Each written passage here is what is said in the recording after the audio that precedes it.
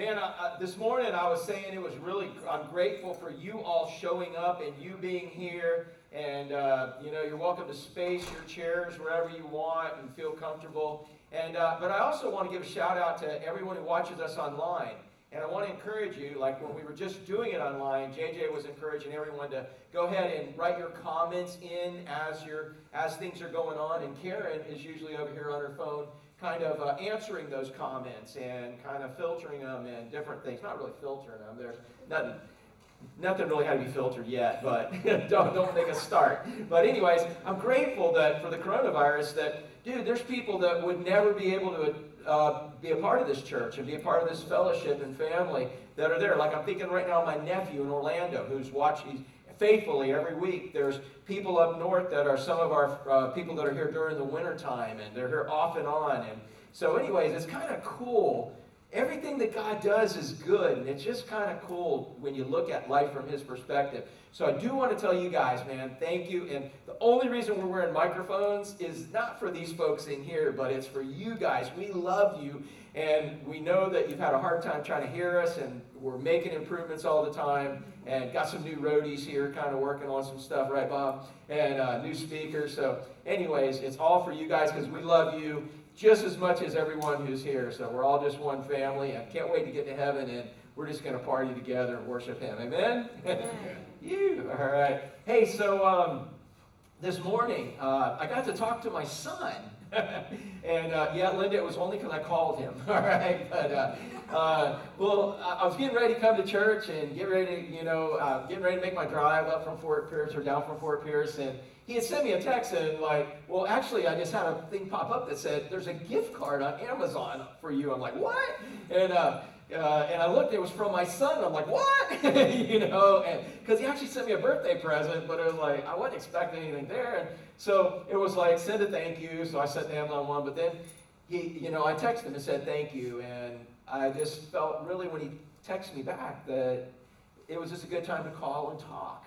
And my son doesn't talk a lot, usually. He's kind of one of the quiet ones. He's one guy that thinks he has to figure it all out before he can say anything. Like he has to have all the answers. He's just not a talker. How many of y'all are quiet and you're just not a talker? Yeah, you relate to that, right? Yeah, okay, one of you twins is like this, the other one's like, yeah, sort of. You guys aren't talkers, all right? But anyways, so I just felt really led of the Lord to call him. And man, what a sweet conversation we had about just things going on in his life and our life. And it had nothing to do with coronavirus because that doesn't affect a farmer just outside of Dothan, Alabama. Now, my son, he grew up like skateboarding in Orlando when I was a youth pastor, man. He was riding vert ramps when he was like, 6, 7 years old, and got scars to prove it. And he got here, and everybody called him Matt Shredrick. Our last name's Shredrick. They're like, oh, Matt Shredrick. They would give him all the set waves. Dude, that song, they give him all the set waves that are out there. He was everybody's little brother. They didn't think he'd take off. And all of a sudden, he'd drop out, and we'd wait for his board, and all of a sudden, he's riding, he pops out like, yeah, go shot. He grew up surfing, grew up diving, grew up, free diving and spirit, all kinds of things there. And he went up and fell in love with a girl from Eufaula, Alabama. Now, when you fall in love with a girl from Eufaula, Alabama, where do you think you end up? Eufaula, well, close to it. But he fell in love with farming. And it's like, so he's a farmer, and he just bought his own cows. He has some cows that he owns. Now, he runs a herd for some other folks, but him and his wife bought some cows, and he got them all pregnant. He's learned about this whole artificial insemination, all this. Dude, because he said if you got a heifer that ain't pregnant, she's costing you money. So you can figure all that out, but he's learned all this stuff about farming and ranching and cattle and growing stuff, and it's just cool to listen to him talk, because I think he's 25? Is that how old he is?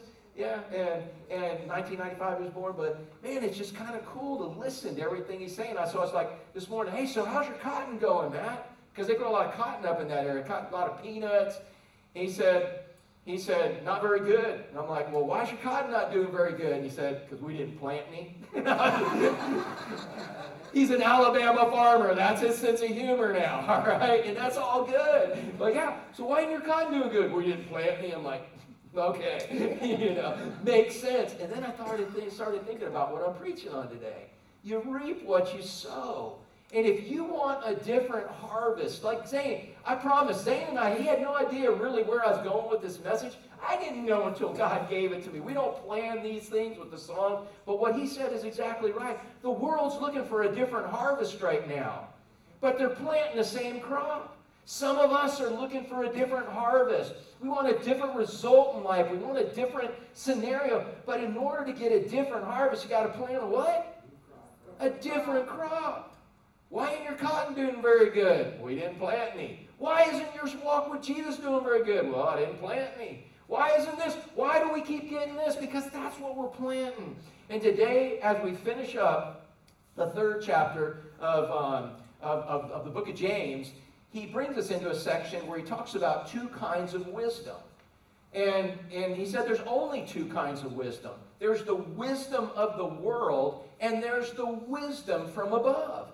And you have a choice, whichever one you serve, whichever one you represent, whichever one you live in, whichever crop you plant, he tells us exactly what we're going to get at harvest. So I asked my son, I said, so what are you planting? Because all last week he was kind of, when he did call for a birthday, he was like, yeah, man, I've just been working from sun up till past sundown, and we're harvesting hay right now. We're baling hay. And anybody here, farmer ever, no farmers? Baling hay, that's hard work, isn't it?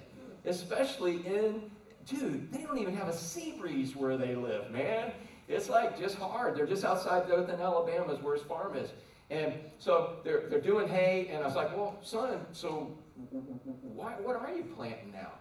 And he's like, well, we decided against cotton because when Hurricane Michael, right, that's the one that went up the Panhandle, when it came through, they lost all of their cotton at the end of summer. He said it's too risky. And we thought we'd plant again next year because there'd be a shortage of cotton, but guess what? Nobody wants cotton anymore. Y'all are buying all them fake polyester t-shirts now. No, I'm just saying. Bottom line, nobody wants cotton anymore. And so there's no cotton market. And he said, well, it's just not worth it to plant cotton because it's too risky. There's no value in it. So now we've switched over. I said, what are you planting? He's like, well, we're growing hay.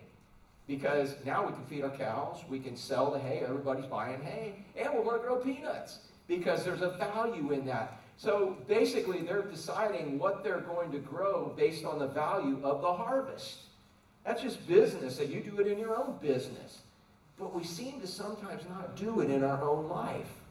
We just kind of just plant whatever comes our way, wherever our emotions go. Whoever takes that rubber ball and we're like a dog. How many of y'all know you're like a dog? And all somebody's got to do is throw a little rubber ball and you go chase it? Yeah? That's what happens. And God is always encouraging us to think. He's always encouraging us to see it from his perspective because no matter what, we reap what we sow. So if they're planting peanuts, what do you think they're going to harvest? Yeah. Why is it so hard in our life to understand that? When we plant the world's wisdom into our life and all of a sudden we reap crop failure, man. We reap corruption. We reap problems. Why is that so hard for us to understand when we can understand it in our own gardens? And he's going to kind of tell us a little bit of that today. So remember, you reap what you sow. And if you want a different harvest, you got to plant a different what? You got it. And that's in your own life. So everybody is sowing something. This is where we're at. Now, again, in the book of James, he was the who was his stepbrother? Jesus. He grew up with Jesus. How many of y'all grew up with a perfect, Brianna, you ever grew up with a perfect sister? Or do you have any perfect siblings? Or was she the perfect sibling? Yeah, okay, yeah. And I mean, Emily claims that she's the best one out of everyone, and they'll even agree, But James actually grew up with a perfect sibling. The dude never did anything wrong. If something was broken, and Mary's like, who broke that? Well, we know Jesus didn't, right? He never got in trouble for anything, and they got in trouble for everything. So there was resentment, and then Jesus came out and started telling everybody, oh, yeah, well, I'm the Messiah, and they're like, oh, dude, first of all, you've terrorized us our whole life. We were blamed for everything. Now you're telling... And what did his brothers think about him? He was crazy. You're crazy. In fact, they even taunted him later on and said, if you're really Messiah, go prove it. Go to the festival. Go to Jerusalem and go do miracles and prove it to everybody. They didn't believe he was a Messiah. They denied him. They never were for him in believing any of that. In fact, they were upset because he was hurting the family name and making the whole family seem like they were crazy. Oh God, there's that dude James, man. His brother's the crazy one who thinks he's the Messiah. There was a stigma. And then Jesus died on the cross, and Jesus didn't do anything about it. He just died. What do you think that did to James's faith? Do you think that enhanced it, and he now believed that Jesus was the Messiah? No. See, I proved it. All right, glad that phase is over. So what did Jesus do after 3 days? He rose. Oh my goodness. And guess who was one of the first people he appeared to? James. Can you imagine James? Now you put yourself in his place as the brother, denying it. Can you imagine all the tricks you played on your big brother Jesus? You know, Jesus was the first one, right? Can you imagine all the tricks you played on him, all the things you did just to try to get back because of how miserable he made your life? Oh, look at you all acting pious. How many of y'all ever did things to your siblings? Yeah, you terrorized your siblings, haven't you? In different ways. How many of y'all know exactly how to terrorize your siblings? Yeah, God, I think, does that in our lives. That's another message. But all of a sudden, everything flooded back. He sees Jesus, and he's risen from the dead. And all of a sudden, it all comes back, and he had a faith that couldn't be shaken. Jesus is the Messiah. Oh, my goodness. I spent more time with him than the disciples spent with him. They only spent 3 years. I spent my entire life with him. And I watched him, and I listened to those messages, and Jesus probably only had really one message he preached over and over and over everywhere. And it was the Sermon on the Mount, and the crux of it was the Beatitudes. And in the Beatitudes, it finally finished up with saying, hey guys, seek first the kingdom of God and his righteousness, and everything you'll need will be added up to you. That's the summary statement. And all of a sudden, it's flooding back. James like, okay, dude, now that I know this, man, I'm sold for life. And he actually became the pastor of the Jerusalem church that was there. And he was saying, look, here's the message. I saw it lived out. Here it is for you. And he preached it. And then Jerusalem, the Jews started getting scattered. And so his parishioners, the people that he pastored, were scattered all over the place. And he's writing this book to tell them, I want to see y'all again. I'd love to see you in person, but I know you can't afford to come back from New Jersey because that's where your business is. You can't come back from California. You can't come, you're all over the place. But I'm sending you this letter because I want to see you in heaven. I may not see you again in person, but I want to see you in heaven. Make sure you're saved. And that's what we've seen in this book. Every piece of this book is a test. You go through the book of James, and it's a test for your life. When you saw that person, what did you do? When you were put in the situation, what did you do? If you responded this way, there's a good chance you're not really saved, and I'm not going to see you in heaven. But if you responded this way, there's a good chance you were. It's not a book that says, oh, start responding this way. It's a book that says, how did you respond? It's a test to see if you're saved. And this is no different. As we finish up James chapter 3, he's saying that this is a test of what wisdom you really apply in your life. Now, all of us are going to apply both wisdoms in our life sometime. But he said, if you walk out of here and see that this worldly wisdom is what you wholly and solely live by, you better think about your salvation. If you have the desires and the fruit to prove that you think like this godly wisdom that he's going to show us, then he says, that's pretty good evidence you're saved. And that's what it's all about. And if you're saved, but you kind of keep getting drugged back into this worldly wisdom, he said, man, I want you to see the results of it because you reap what you sow, and start focusing back again on the godly wisdom. And that's the context and the purpose of him writing this section here in chapter 3, verse 13. Now, everybody's sowing something. You're sowing something right now. Sowing, for those of y'all don't know, man, it's not like with a needle and thread. It's how they planted things. They planted seeds. It's called sowing when you throw seeds out and plant them. And so everybody's planting something. If you're planting something, that means that you're going to have a harvest. That means you're growing something, right? And eventually you're going to have a what? A harvest. So whatever you're planting, it's not like, I'm not a farmer, I'm not planting. No, you're planting something right now. You are growing something right now. You're going to reap something in the future. So if you don't want cotton because it's not worth anything, don't plant cotton. Plant peanuts, plant hay. And for us, he says, plant righteousness, plant peace. So everybody's sowing something. Check this out in the verse, the first verse we're going to look at, verse 13.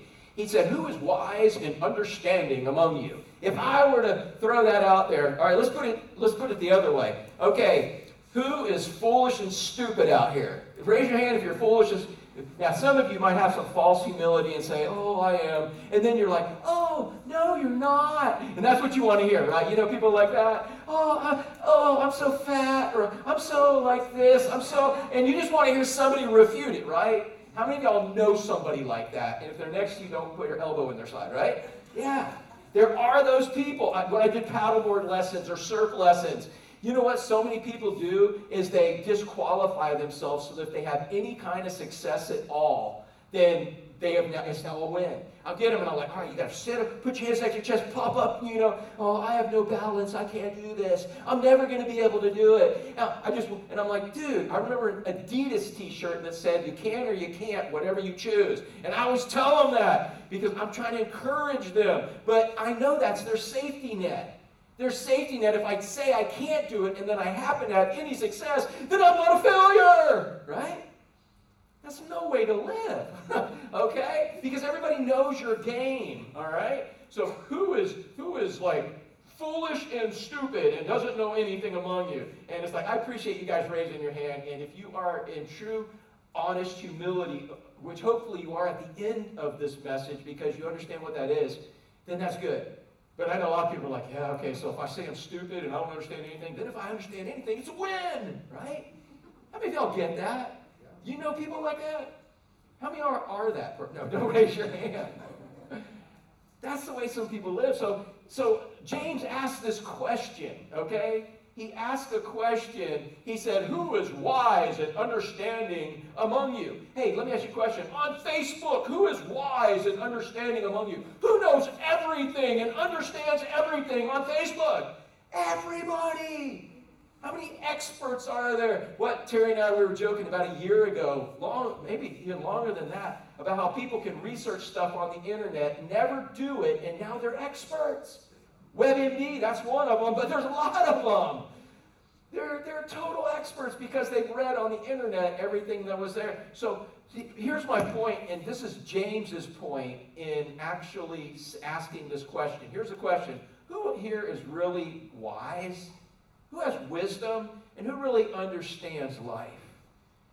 And he asked that question because, look at the parentheses here. I put parentheses today to kind of help me remember some different things and help you. And by the way, these outlines are on Facebook, on our page and my page. And then JJ puts them somewhere else. You'll have to ask him where he puts them. But it's hard to find a self-professed fool, isn't it? Especially on internet right now. Everybody's an expert on something. So he's asking this question, and now he's going to give you a test so that you can answer this yourself. If you are wise, what are you wise in? If you are understanding, what are you understanding in? You know? Zane, earlier this week, man, Zane came over, and I'm like, dude, we were at the pool. My pool, man, Keone was like we were getting shocked in the pool. It's kind of cool, but you touch, we knew where to stand so you could get the shot. Like, oh, put your foot there. Oh! No, we weren't that bad, but it wasn't that bad. But it had a wire that was kind of eroded, and when that ground got wet, it conducted enough electricity where Keone, you could feel something, only in certain spots. It wasn't like the whole pool. It wasn't like shock therapy or anything, but you could feel something. And so I dug it all up, last Saturday or whatever, and I thought I knew where everything was. I'm like, oh yeah, that line goes over there. That must go to my pump. And this line here, I don't know where that goes, but they've been there forever. And I went through, and I took big cutters, and they didn't have insulation on them, did they?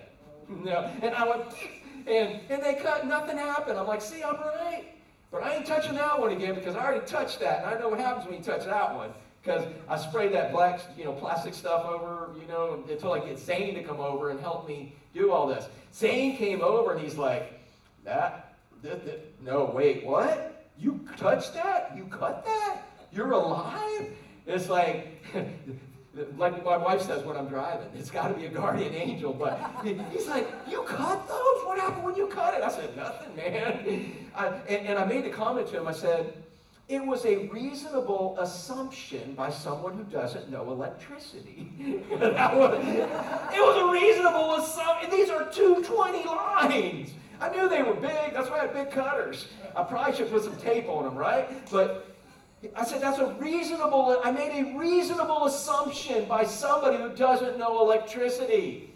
He's lucky he didn't get shocked. And I was starting to study this, and I was thinking how many reasonable assumptions people make about God who don't know God. And then they're shocked when the results come.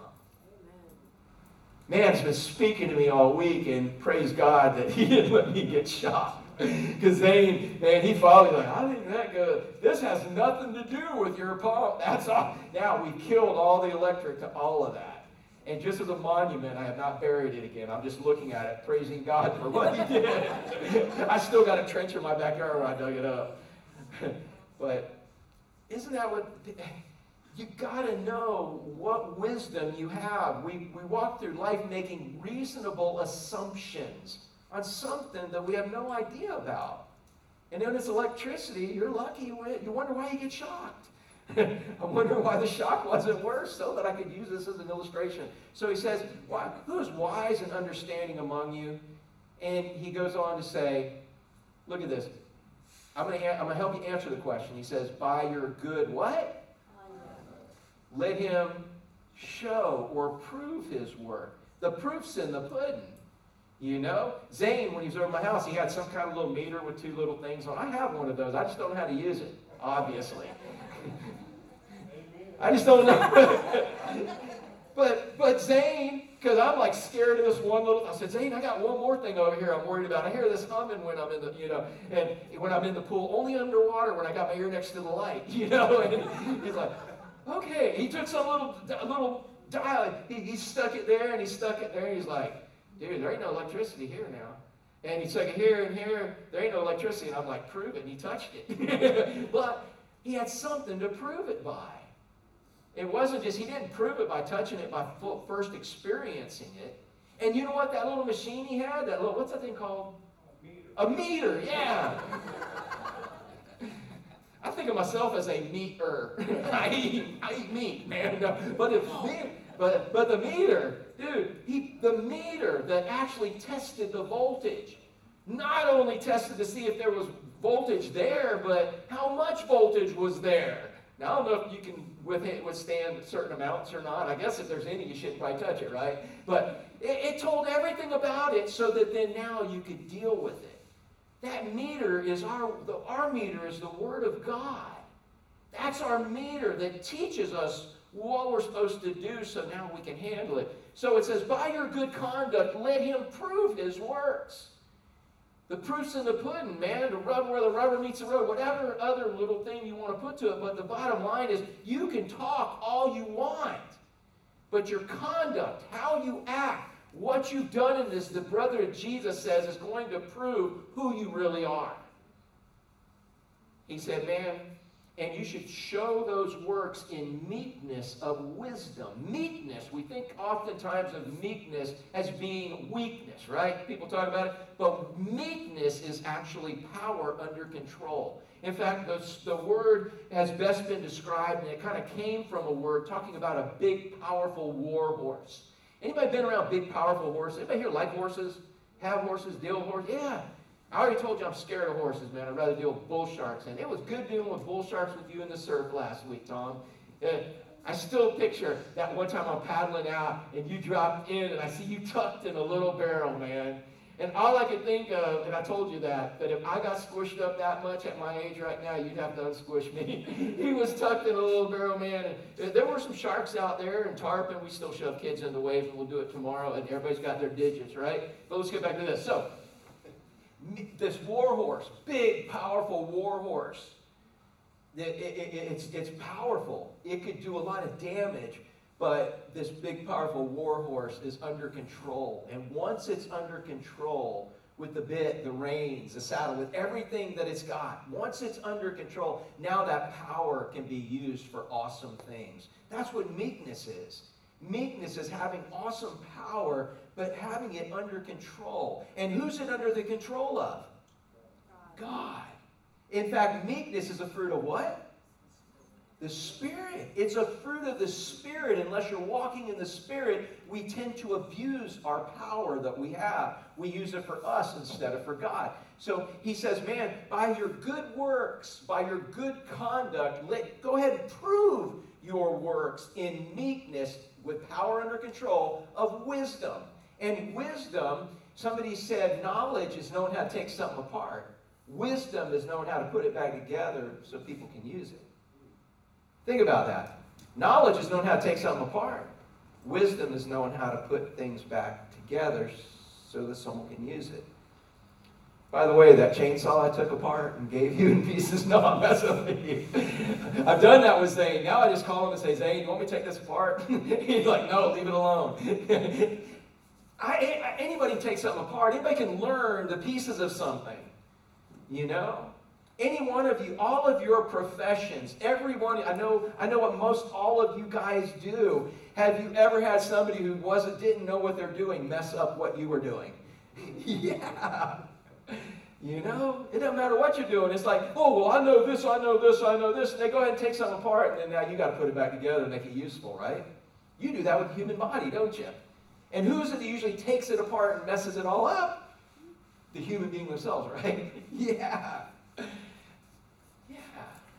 But so he says, man, by the right use of power and knowledge, using power and knowledge the right way under the control of God, he said, prove that you're actually wise in God's eyes, that you have godly wisdom instead of just worldly wisdom. So prove it, that's what he says, because everybody's playing something. So by the results of your life, what's going on in your life, that's the proof of which wisdom you have, whether it's worldly wisdom or it's godly wisdom. So he starts off with the negative end, and we're going to talk a little negative here, but please don't tune out, don't fall out, because it gets really positive in the next part. This is the part we all understand, and the next part's where we all want to be, and maybe we are, and we can get there. He said, if you plant pride, you reap riots. You plant pride, you reap riots, and you probably need to be saved. So think about this. If you plant pride, what are you gonna harvest? Doesn't that sound a little extreme? Well, I've never really had a riot in my life. Well, ask your wife, ask your kids, ask your husband, ask your employer, ask your neighbors. I bet you've had a riot in your life. And more than what you think, but we try to underestimate how bad things, we're like, no, it wasn't that bad. You plant pride, you reap riots. And you're going to see how this so fits into our society. And society is nothing more than a bunch of individuals. So if a bunch of individuals are living with worldly wisdom, this is what we have. You put them all together, you got a riot. It's the same way in a church. Well, I don't really like that church. It's all made. Well, guess what churches are made up of? People. You make up the church. That's what makes it all up. So if you plant pride, you reap riots, and you probably need to be saved. So check this out. He said, but if you have bitter jealousy and selfish ambition in your hearts, he said, don't boast and be false to the truth. So let's go pick this apart a little bit. If you have bitter jealousy. Now we could go and try to figure out what all that means, but I'm going to kind of tell you in the Greek, it refers to somebody who's always raging. That's why he said, if it was just jealousy, it's also translated as envy, and it's somebody who inside is always trying to prove they're right. Okay? Inside, their motivation is, I'm right, I'm right, I'm right. I hate being wrong. How many of y'all hate being wrong? You know? And we even change the perspective of things so that we can feel like we're right. You know, that's like a physiological thing, right? Help me out with this. There's like, I think 4 things, chemicals your brain produces, the feel-good chemicals. And I think the one when you actually are right, when you feel like you're right, whether you're right or not, but you think you're right. I mean, you know people like that. They don't have to be right. They just got to think they're right. I think that's serotonin. Yeah. Is that the serotonin one? Yeah. Okay. Yeah, it's either that or dopamine. I know people addicted to both of those. All right? They live for both of those. They eat food so they can. But that serotonin it's a happy thing when you feel like you're right. Do you have to be right to actually produce serotonin? No, in fact, there's people who are totally wrong. But dude, on the internet, they are right because, you know, they just X out all the comments that were against them. But so it makes us feel good to be right. Does anybody feel good when you're wrong all the time? No, we like to feel like we're right. And it literally does feel good. And so this is worldly wisdom. This isn't the wisdom from above. This is the wisdom that comes from this world. And it's about proving that you're right. And it doesn't have to be an external thing, because look at what he says. He said, you have bitter jealousy and selfish ambition. Where? In your what? Heart. Yeah. So you might be one of the passive-aggressive people. One of the people who are like, ooh, I don't ever cause trouble. But in your heart, it's internal. You think everybody else is an idiot, and if they don't see it your way. And you don't really tell everybody that, but we see it. We know how you look at us. Just because we are vocal and tell everybody how we feel, give people a piece of our mind we can't afford to give. But there's people, again, it starts in your heart. It all starts in what comes out of your mouth. What's in your what? We learned that last week. Your heart. You don't like what's coming out of your mouth, put something different in your heart. You don't like the crop that you're producing, you're harvesting. Man, start planting some different seeds. But the world wisdom, whether you do it externally or internally, it starts with this jealousy. He said these are just a couple of functions or a couple of features of this worldly wisdom. It's I'm right, and everybody who doesn't see it my way is wrong. Most of the time. All right, I'll concede on a few little things, but dude, I'm right and they're wrong. Whether you do it externally. Now this word bitter. You know this word bitter, why James added that word bitter to it? Because when you feel this way, you really get upset about the fact. It really irks you. It eats you. It eats you from the inside out when people don't understand that you're right and they're wrong. Man, how many of y'all would be honest and say you have personally felt this in your own self at least once in your lifetime? Yeah.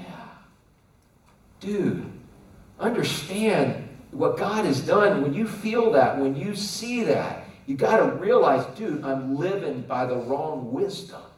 I'm planting the wrong seeds. And I'm going to harvest the wrong crop. And as soon as you start feeling that way, you got to stop. And good news, the next section tells you instead what to do. But understand, this is going to help us recognize this worldly wisdom. If you have this bitter jealousy always raging inside to prove you're right.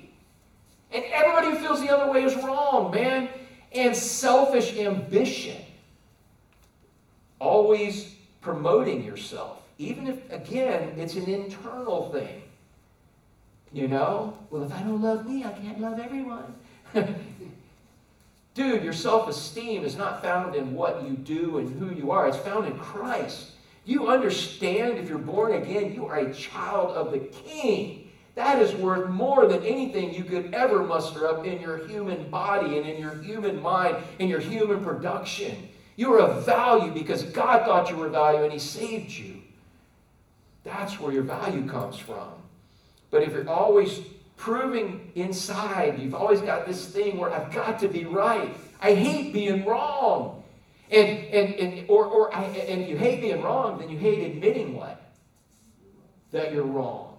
Anybody ever know people that can't admit that they're wrong? And if you can't admit you're wrong, then you can't do what? You can't fix the fact that you're wrong. And again, I'm not pointing the finger anywhere here but to me. And when I see this going on in my life, I got to understand the proof's in the pudding. This is the worldly wisdom that I'm living by, and I got to get it changed. Because I don't like the crop that he says I'm going to harvest in the end of this. Selfish ambition, always promoting yourself. In other words, I've got to always promote myself. And in fact, I put politician there because the original word in the Greek kind of came from somebody who twisted up, kind of fibers to make thread, to make yarn, and then they would sell it for their own personal gain. Then it started being people who wove the fibers together, and then they would sell the fabric for their personal gain. And then it became known, it just flat out became politicians. This is back in the days, back in Jesus' day. Politicians, somebody's going to run for office, who are they going to promote?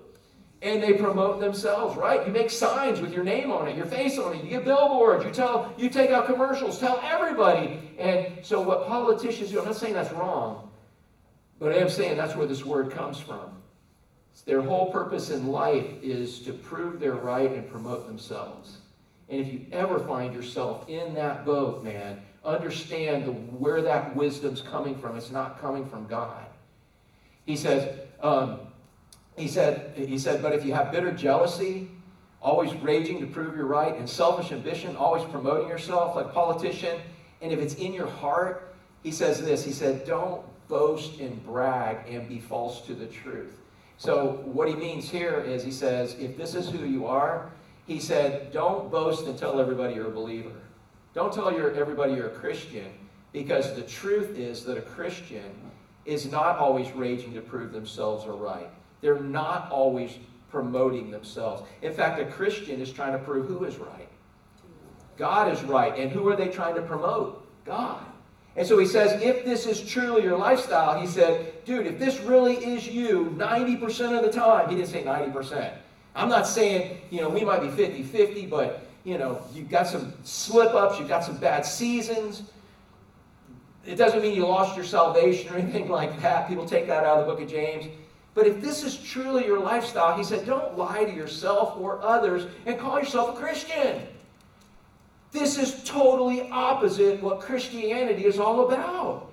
This is not Christianity. It doesn't represent Christianity. Now I'm not saying if you have a business you can't advertise. That's not you know what I mean in this. If this is what's in your heart, you can't stand ever being wrong. You've got to fight because it's burning in you that I've got to be right. And it's all about promoting you, even if you're promoting others, to promote you.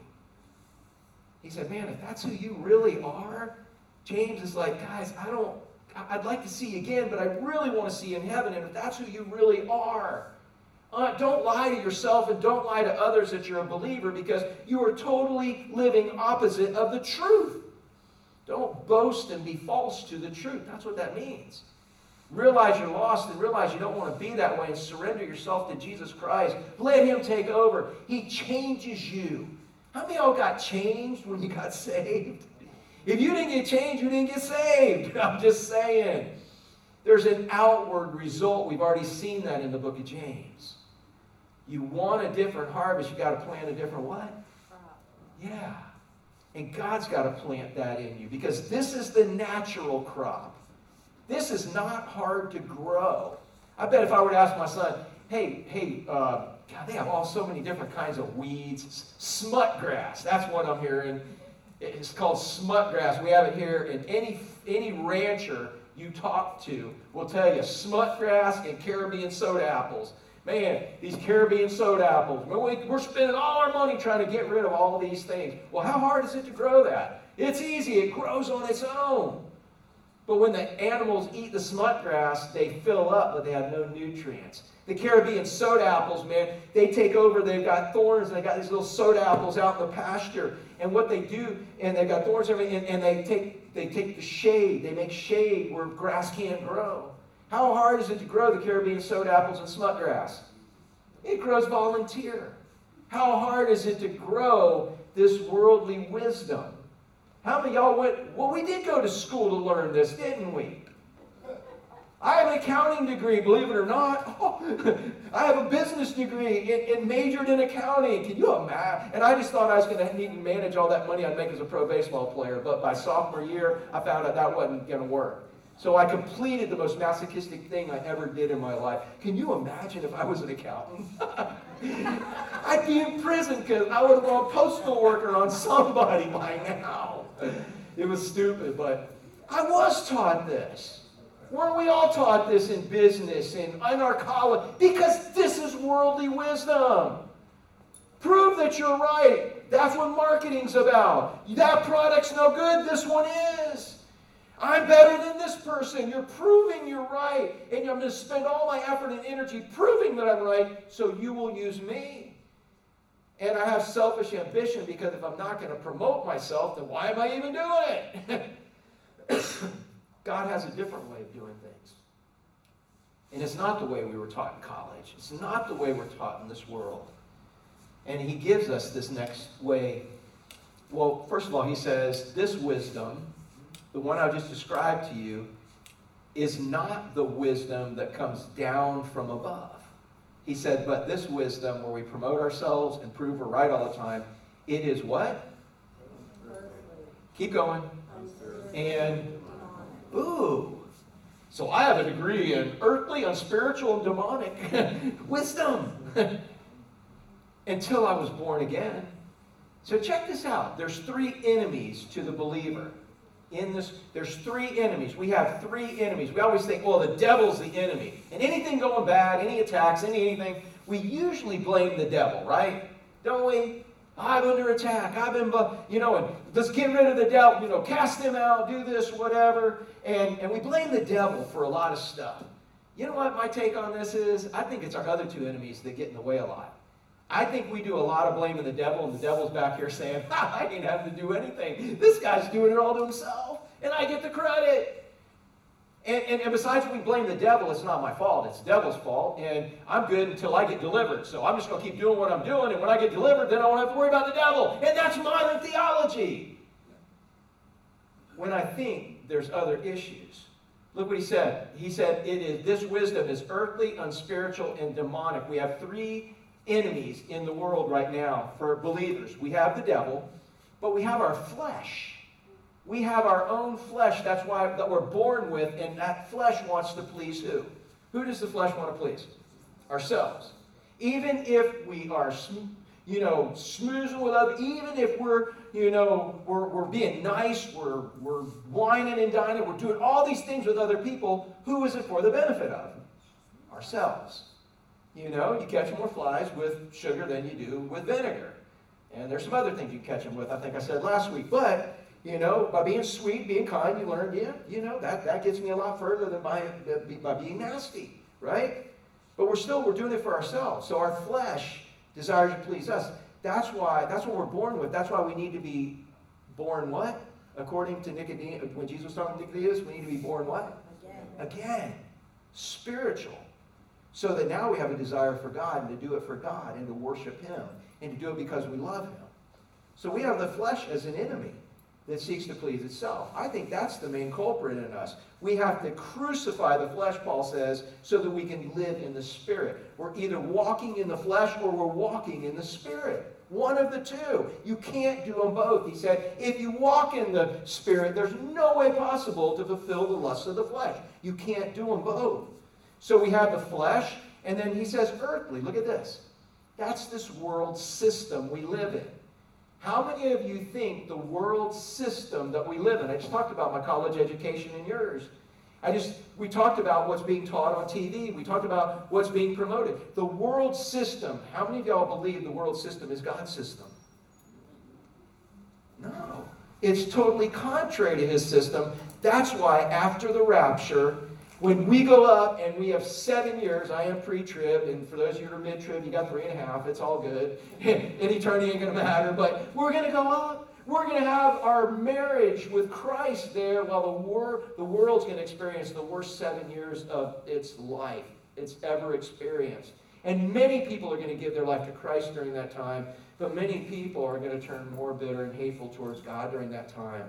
And then at the very end, Jesus is coming back, and He's going to chain the devil and throw him in the bottomless pit for 1,000 years. And then we're going to have a millennial kingdom where for 1,000 years we're going to have what Israel was hoping Jesus would have done His first trip here.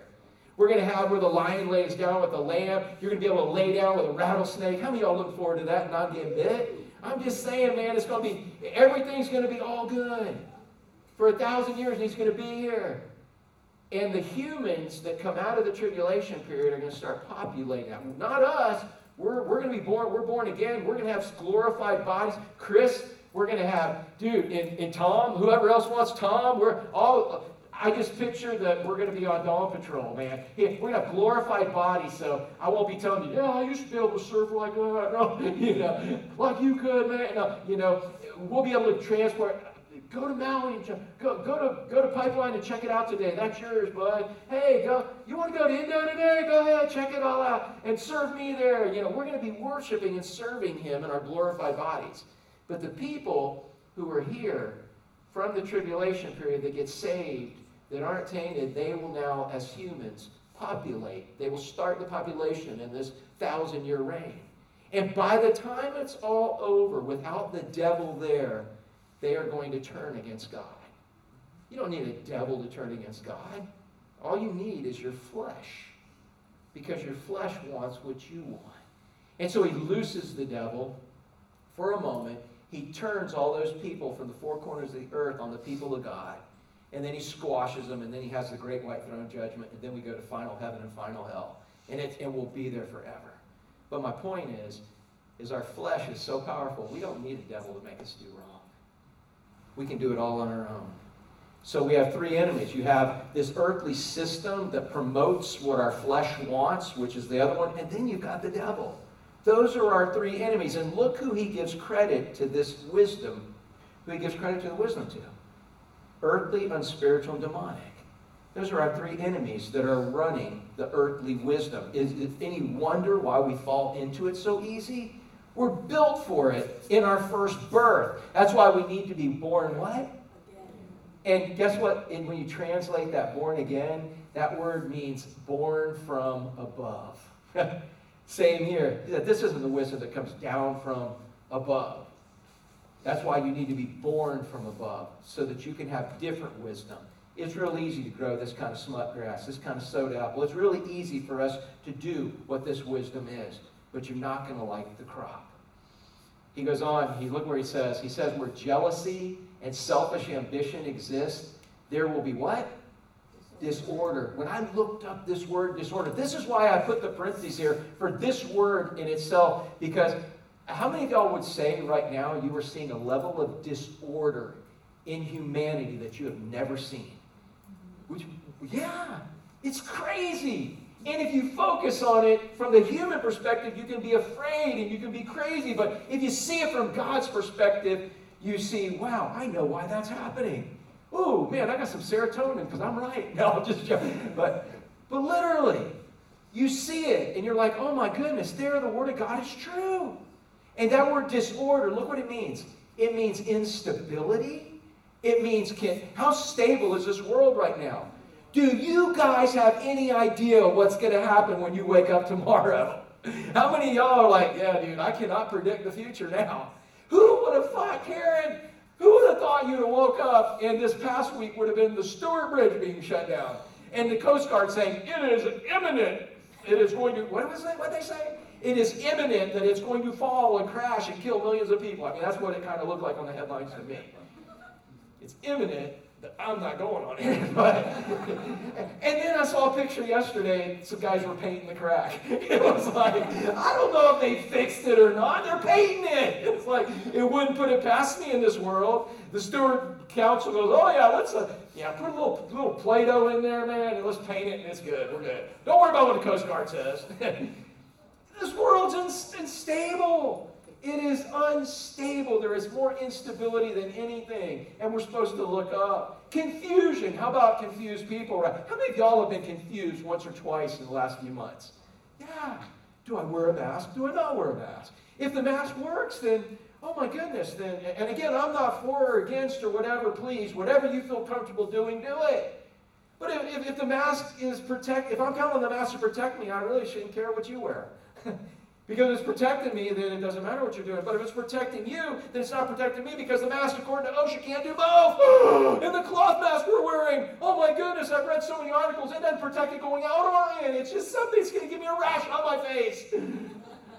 I'm confused. I don't know what, I truly don't. I'm not making fun of the situation, please. I sort of am, but I don't understand.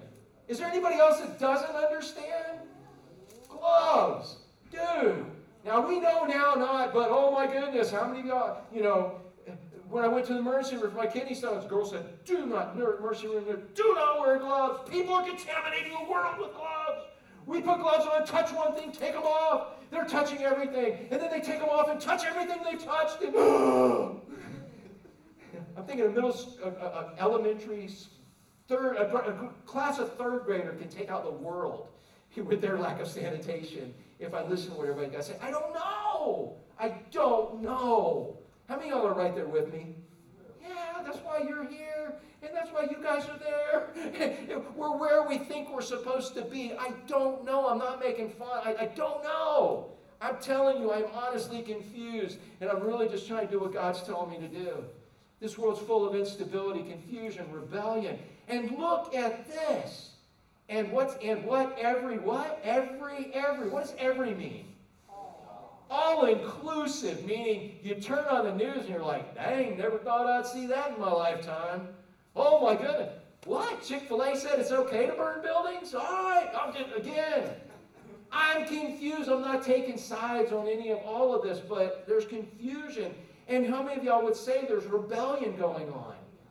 And every vile practice, every evil practice, there are things going on we never dreamed. And then there's people supporting and going again. We just don't know. It's crazy. But you see, that's the harvest. That is the harvest of going with natural wisdom, where it's about promoting you. That's what the natural harvest is. And proving you're right. When it's all about you proving you're right and promoting you, whether you're a Christian or not, you're sowing those seeds. Even if you're sowing a bunch of Christian seeds, but you're sowing a few of these, guess what? You're going to have a little patch in your garden that's going to grow this as the crop. How many of y'all want some of this in your crop? How many want to see this sprout up in your own home? You want to see it sprout up in your own business? You got enough people planting those seeds. Man, we as believers got to plant different seeds. That's why we're left here, is to plant a different seed. Everybody and anybody can plant it. The last people in the world to plant these seeds is supposed to be us. Amen? We're different. We have a different job. This doesn't represent God. Look at this next part. He said, if you plant peace, you reap what? Righteousness. And you probably are saved. If that other kind of wisdom is really who you are, you better think about your salvation. I'm not your judge, but I'm just telling you what the Word of God says and what James's purpose was in it. Now, I'm not saying we don't have our moments. We've all had our moments in that wisdom. But if that is all the wisdom you got, you better check your salvation. This is what salvation and saved wisdom looks like. And this is according to James, who spent more time with Jesus than probably anybody on this planet. But the wisdom from above is first what? Don't miss this. Because people miss this, and then they'll look at peaceable, gentle, so we have peace at all costs. Let's compromise everything we believe as believers so that we can have peace. That's not what he's saying. You can't compromise the principles of Christianity. You can't compromise the biblical standards that God has set up. Because it's first what? What? Pure. It's pure. Pure means it's not diluted.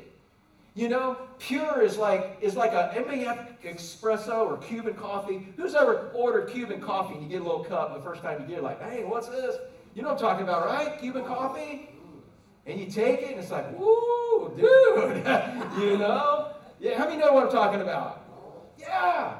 That's pure. That's the pure Word of God, that Cuban coffee, man, right there. You know what happens when we dilute it? You get a Frappuccino, and you get it from Starbucks.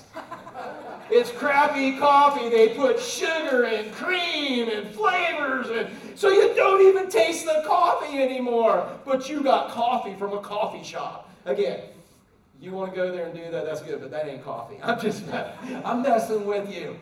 But look what he said. I want to try to make a point here. And again, my daughter, she goes to Starbucks. She it's all good. It's all good. But Ashley, that's not coffee. Let me make you some. I'll make you coffee.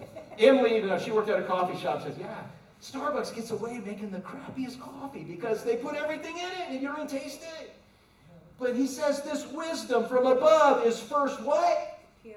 Dude, it's a shot of Cuban coffee, dude. That's what it is. They're not mad. They just have to go to work. we talk ahead of time. They're not like Starbucks, you know. And they know we're even talking about them now. I'll tell them later. All right, but look, man, he said it's pure. You can't, once you make it diluted or you make it not pure, it's no longer the wisdom of God. So it's not like, oh, we're supposed to love everybody, and we are. But that doesn't mean I have to accept your standards that are contrary to the Word of God. I'm not diluting the Word of God because now I don't have pure. I got some worldly, ungodly Starbucks Frappuccino as opposed to I'll stop using that reference, but literally it's not pure anymore. But isn't that what the world's trying to do? You know why? Because, and I don't know when this is going to happen, if Jesus isn't coming back right now, this is a dry run for it, and you ain't seen nothing yet. You think things are crazy now? Wait. I don't know when he's coming back, but it's going to get crazier and crazier, like birth pains. They're going to get closer together and more powerful. See what you had to look forward to, Ashley? Now, aren't you glad I'm praying she's in the right direction? But I'm just saying, it's going to get worse.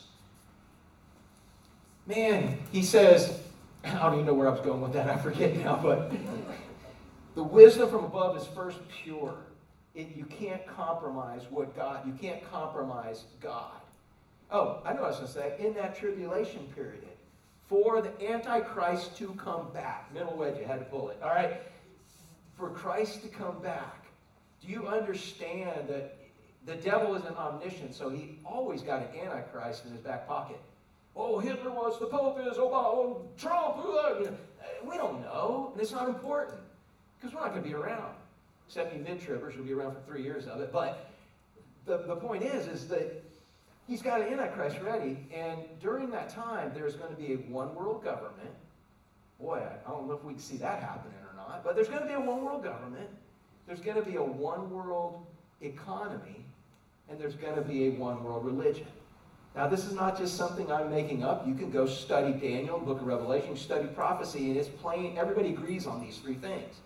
When he comes, the Antichrist comes, he's going to have those three things.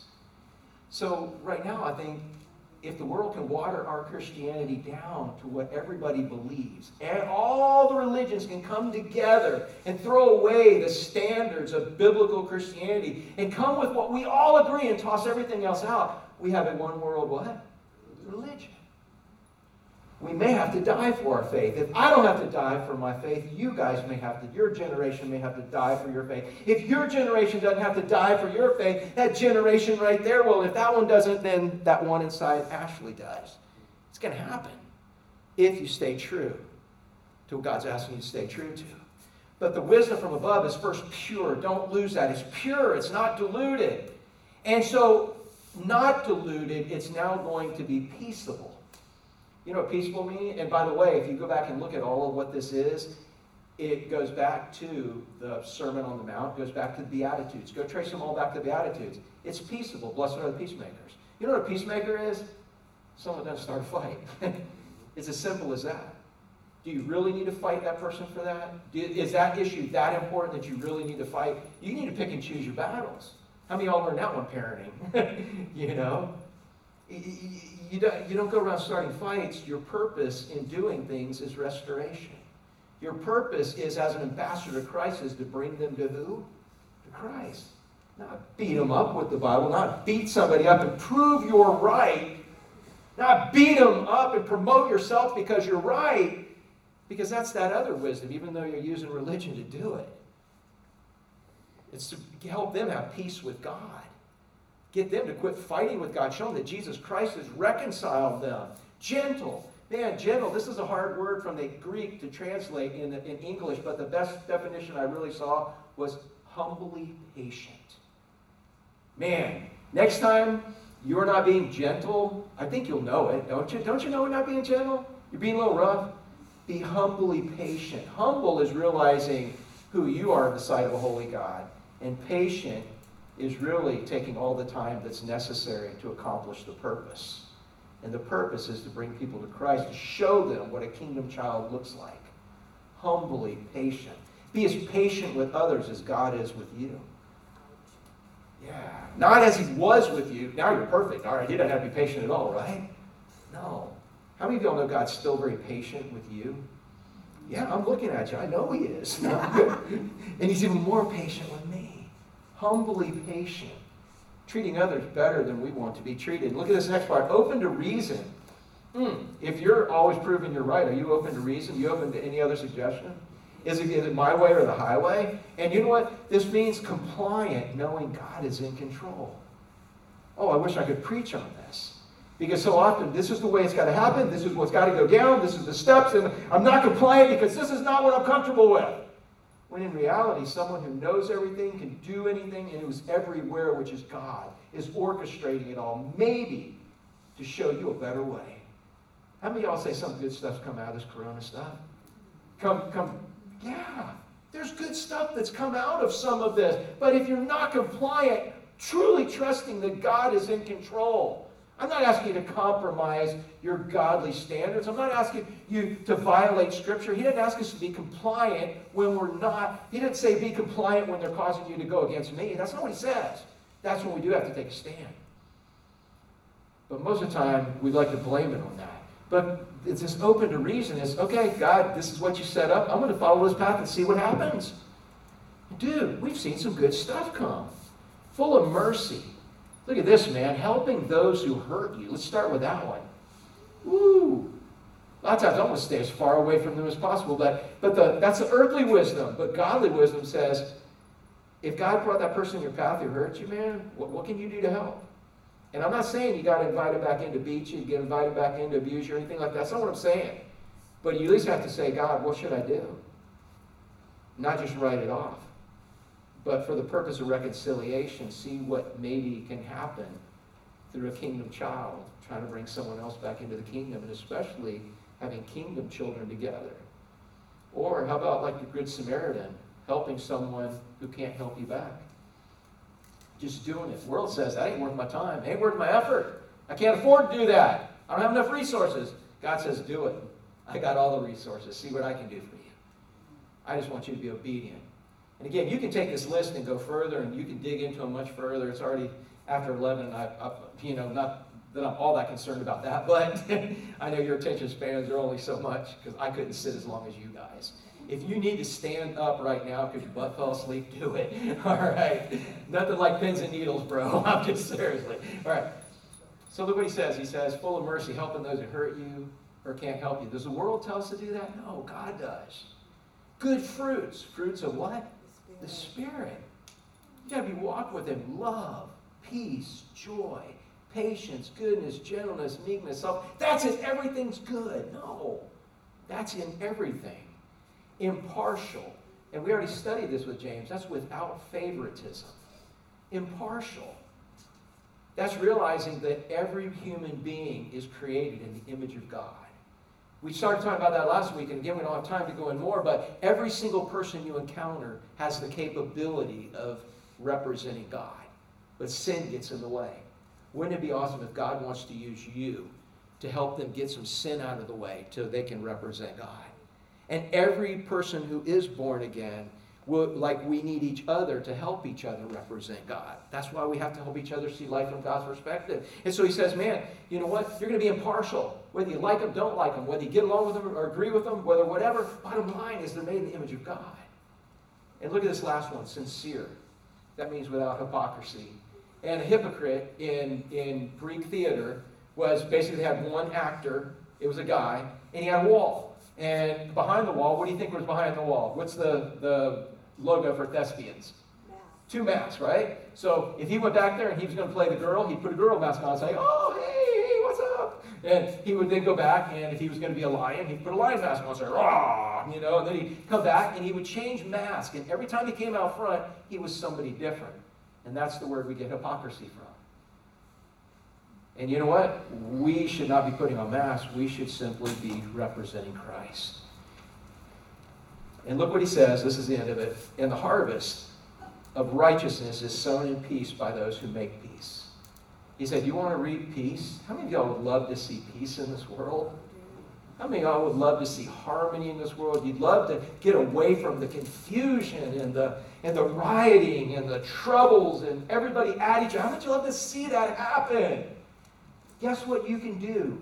You go plow your own little field, and you start planting the stuff that in the field where God has given you. You start planting this peace. You start being that second list as opposed to the first list. And guess what? Even in your own little world, you're going to see make a difference.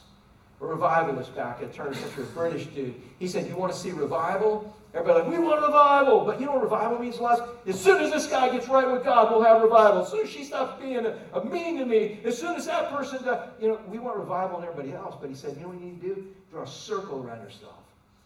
Get on your face before God. And when there's revival in that circle, there'll be revival in your life. It starts with you.